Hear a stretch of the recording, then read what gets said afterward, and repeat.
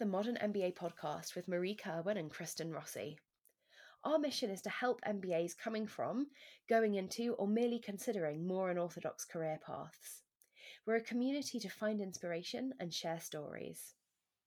Today, we're speaking with entrepreneur Stacy Blackman. Stacy started her career in private equity before going on to build a number of successful businesses, including leading MBA admissions consulting advisory firm, Stacy Blackman Consulting.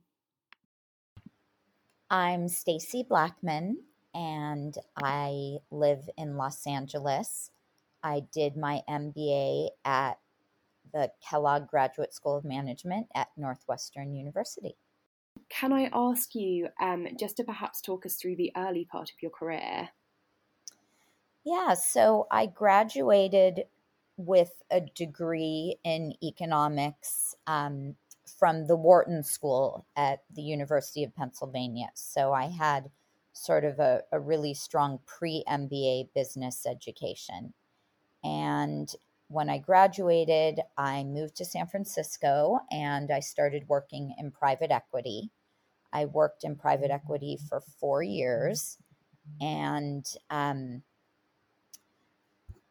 spent most of my time sitting at my desk behind a computer, running financial models, crunching numbers, and really wanting to be able to get more into the guts of a business and be more creative and execute rather than analyze. And so that's why I decided to go back to business school to just sort of give me a platform to shift gears from. Like, how did you decide where to apply, and what sort of, what was the decision-making process like for you, and also your experience with the course as well? So when I was in private equity, I was really dying to actually work operationally within a company. I was interested in marketing, and I decided that I wanted to go back to business schools to switch gears and transition my career into marketing. I targeted Kellogg as really my number one choice for business school because they're known for having such a strong marketing curriculum. I loved the culture of the school and the teaching style and just so much about what that program stood for. So I was super excited to be admitted.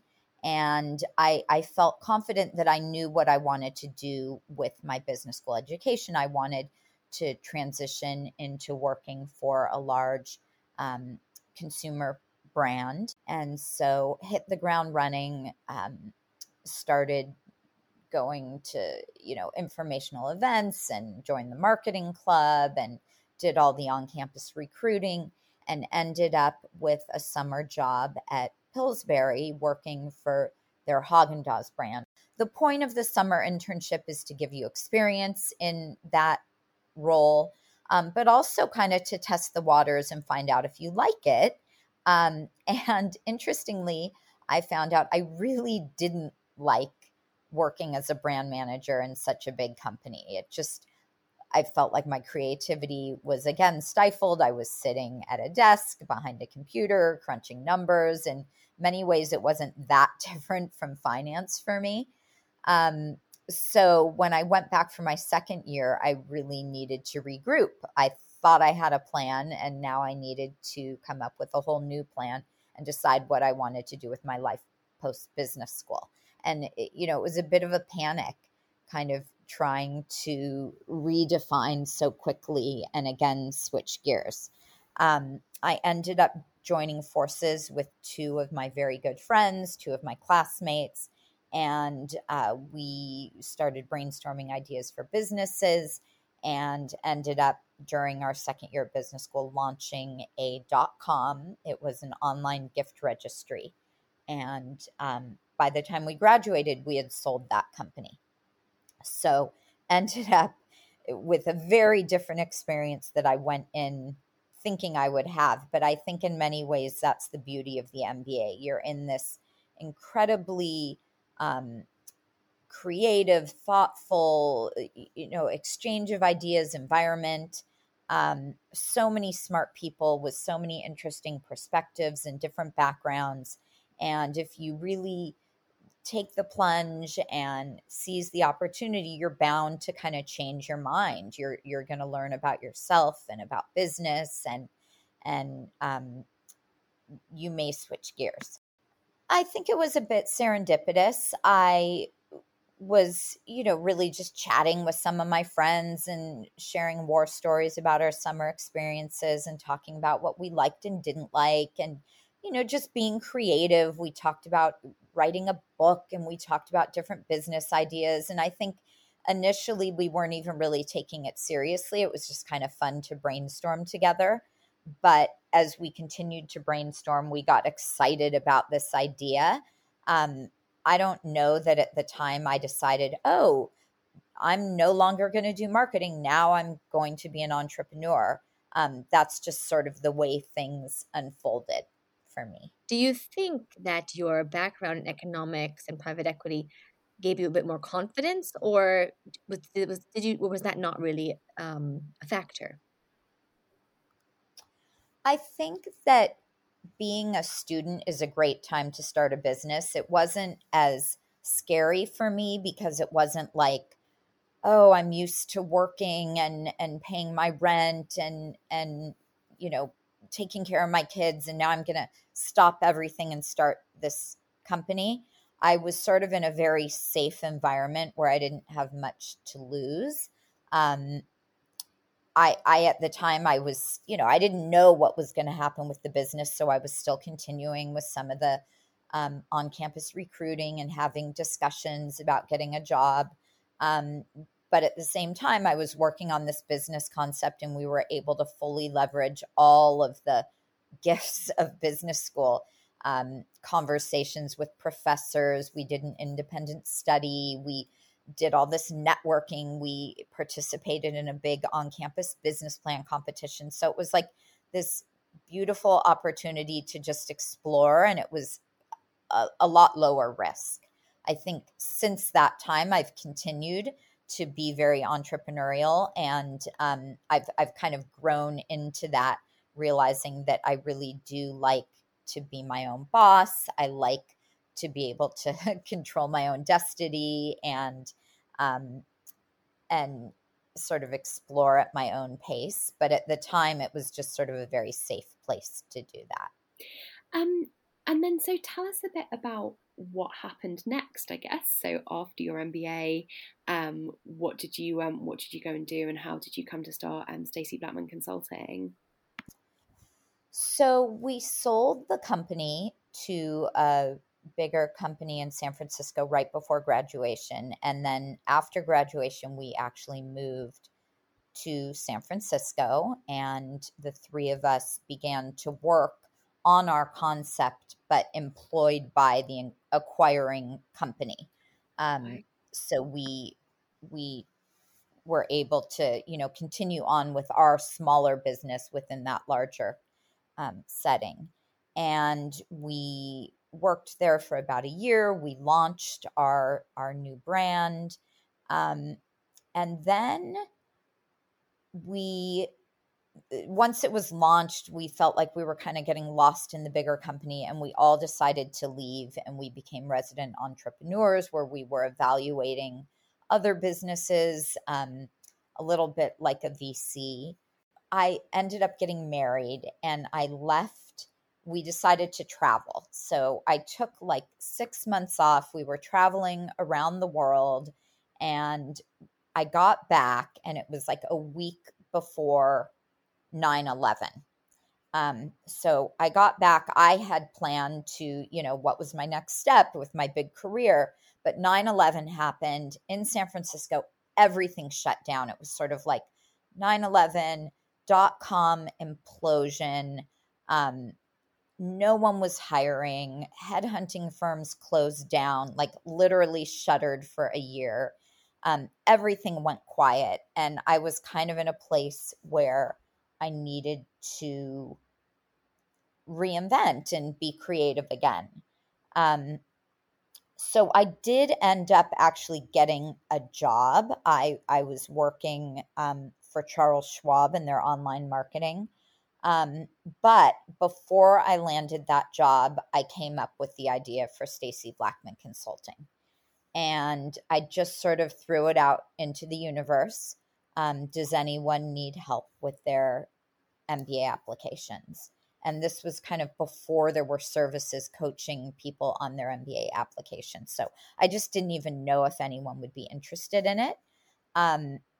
I sent an email to this group and kind of waited. And a couple weeks later, no one had replied. And I thought, okay, I thought it was an interesting idea, but doesn't seem to really resonate with anyone. But then someone did reply to me, and I got my first client. And I worked with this client and worked, probably 500 hours for $500. It wasn't about making money. It was just kind of about helping my client and validating the concept. And from there, it really did take off. And he referred some clients and it snowballed from there. I also did work at Schwab in this marketing role for a year, but left after a year to really grow Stacy Blackman Consulting. So in the beginning, it was a bit of a whim and a bit of a side hustle, but the truth is that it really played on a lot of my interests and leveraged my strengths. You said that it was sort of growing pretty rapidly. What was kind of the biggest challenge that came with that? Well, for me, I mean, it was kind of juggling my personal life with business. I I launched Stacy Blackman Consulting without any children. I now have 3, and I wanted to be a sort of certain type of mom, a hands-on mom. So I was kind of juggling that tension between spending time with my kids, raising my children, and really scaling this business. And that required that I bring people into the fold and grow my team. So I grew my team. I grew both the consultant bandwidth by bringing in really strong consultants. And then I also grew by bringing in people to help with sales and admin and blog writing and marketing and all the different functions, customer service, social media, all of it. So that was definitely a challenge, like figuring out how to scale at the right at the right pace, hiring the right people, and managing the team. Challenges of job hunting after 9/11. Obviously, at the moment, the whole world is also going through a very kind of major event. How does the market and the way things are now on the job front, how do you feel it compares to your experiences following 9/11? I think it's very similar in a lot of ways, and I've been thinking about this over the past year. Um, it's similar, it's a challenging time, so challenging for so many people in so many different ways. For me, 9/11 forced me to really be scrappy and creative and reinvent and look to my strengths and interests and build something on my own. I think that as hard as this time is with COVID, there's a similar opportunity um, for so many people. I know that I've had some small pivots within Stacy Blackman Consulting, and we're doing some different things kind of in response to what has happened over the past year. So I think, it can be challenging, but out of those challenges can grow the greatest gifts and opportunities. And so, I've really been encouraging people to look for those opportunities through this crisis. So Stacy Blackman Consulting, it focused on MBA admission and GMAT. As an expert Yeah. in that, what advice from your experience would you give to MBA applicants possibly listening to the podcast? I think that, one of the biggest questions that we get is, what should I do to get into business school? I have 3 job offers. Which one should I accept? Or I know I need to do community service. What type of activity should I take on? And my biggest advice is, you can do anything you want, right? Like, I've worked with doctors, athletes, musicians, like very unusual backgrounds. But you've got to love it, because in order to get into a great business school, you really need to rise to the top. And that happens through hustle and grit, and also just kind of your own intrinsic passions and interests and excitement about it. So I think whatever you do, become the best at it, become a leader, make sure it's something that you truly love, and that you can thrive in and sort of pave your own way. That's great advice. That's brilliant. So wonderful. So then tell us about your new venture, Strike Club. So, Stacy Blackman Consulting is 20 years old. We have built out an absolutely phenomenal team. And still to this day, I love interacting with our clients and learning their stories and helping them succeed. That's really, really a passion of mine. But along the way, other things have triggered my interests, and I'm kind of someone who can't sit still. I love trying and doing new things. And as a mother of three, I have an 18-year-old son and two younger daughters. And I started to notice that their hygiene habits and self-care routines are very, very different, and that there is a lot of support for girls, and instructions and tools, and there just isn't for boys. And in fact, at least in the US, it's almost considered, it's like embarrassing to care what you look like if you're a boy. It's embarrassing to engage in self-care. And so I teamed up with three other partners, including a pediatric dermatologist, and we developed a line of skincare tools for teen boys to empower them to care for themselves, and to give them great tools that are clean and effective, and different than what's on the market, and really created for guys, like thinking about the way that guys live their lives, and that they don't want a 10-step routine, and they want to multitask and make it quick and easy. So we launched in January 2020 with this skincare line, and it is now available in Target stores across the US and Target.com, as well as on our website, strikeclub.com. That's brilliant. That's really wonderful. I totally agree with you about that. As far as men not really getting the same kind of nurturing, because it's important to take care of your skin. It's important to take care of you. So boys, they're under so much pressure, especially during their teenage years. And it's the selfie generation, and they're constantly online and in pictures. And right now they're on Zoom, staring at their faces 24/7. No one wants pimples. They want to look their best. They're struggling with all these hormones and insecurities. And yet again, so they're supposed to look good, but they're not supposed to try to look good. And they're supposed to look good, but they're not given tools to help them achieve that. So, it's this weird conflict that, in addition to creating products to help boys look and feel their best, we're just trying to change that whole conversation about boys and grooming. What makes a great entrepreneur?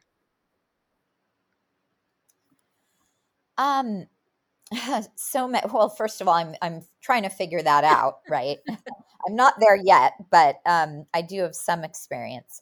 I think one thing is being able to work in an environment of uncertainty. And you don't have a boss telling you what to do. You don't have a handbook. You're really forging entirely new territory. So you need to be able to act and take steps forward and make decisions in this very uncertain environment. You also have to, be a real self-starter again, because no one's telling you what to do. You have to wake up every morning and decide what to do and take those actions. I also think a big part of being an entrepreneur, I say this all the time, begin before you're ready. Many times I think entrepreneurs are waiting until they have the funding or the time or the perfect idea or the most polished business plan, and they end up waiting forever.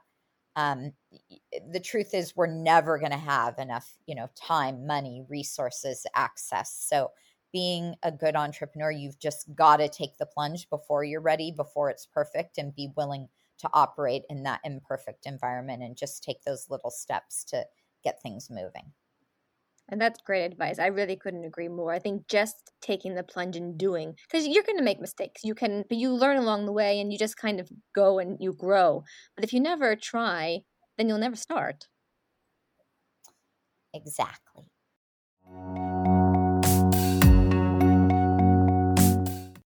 That's all for today's Modern MBA podcast. I'm Kristen.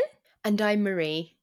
If you like this episode, remember to hit the subscribe button wherever you get your podcasts. And you can get access to articles and more great content by visiting our website, themodernmba.co.uk, or you can follow us on Facebook, LinkedIn, or Instagram. Until next time, bye! Bye!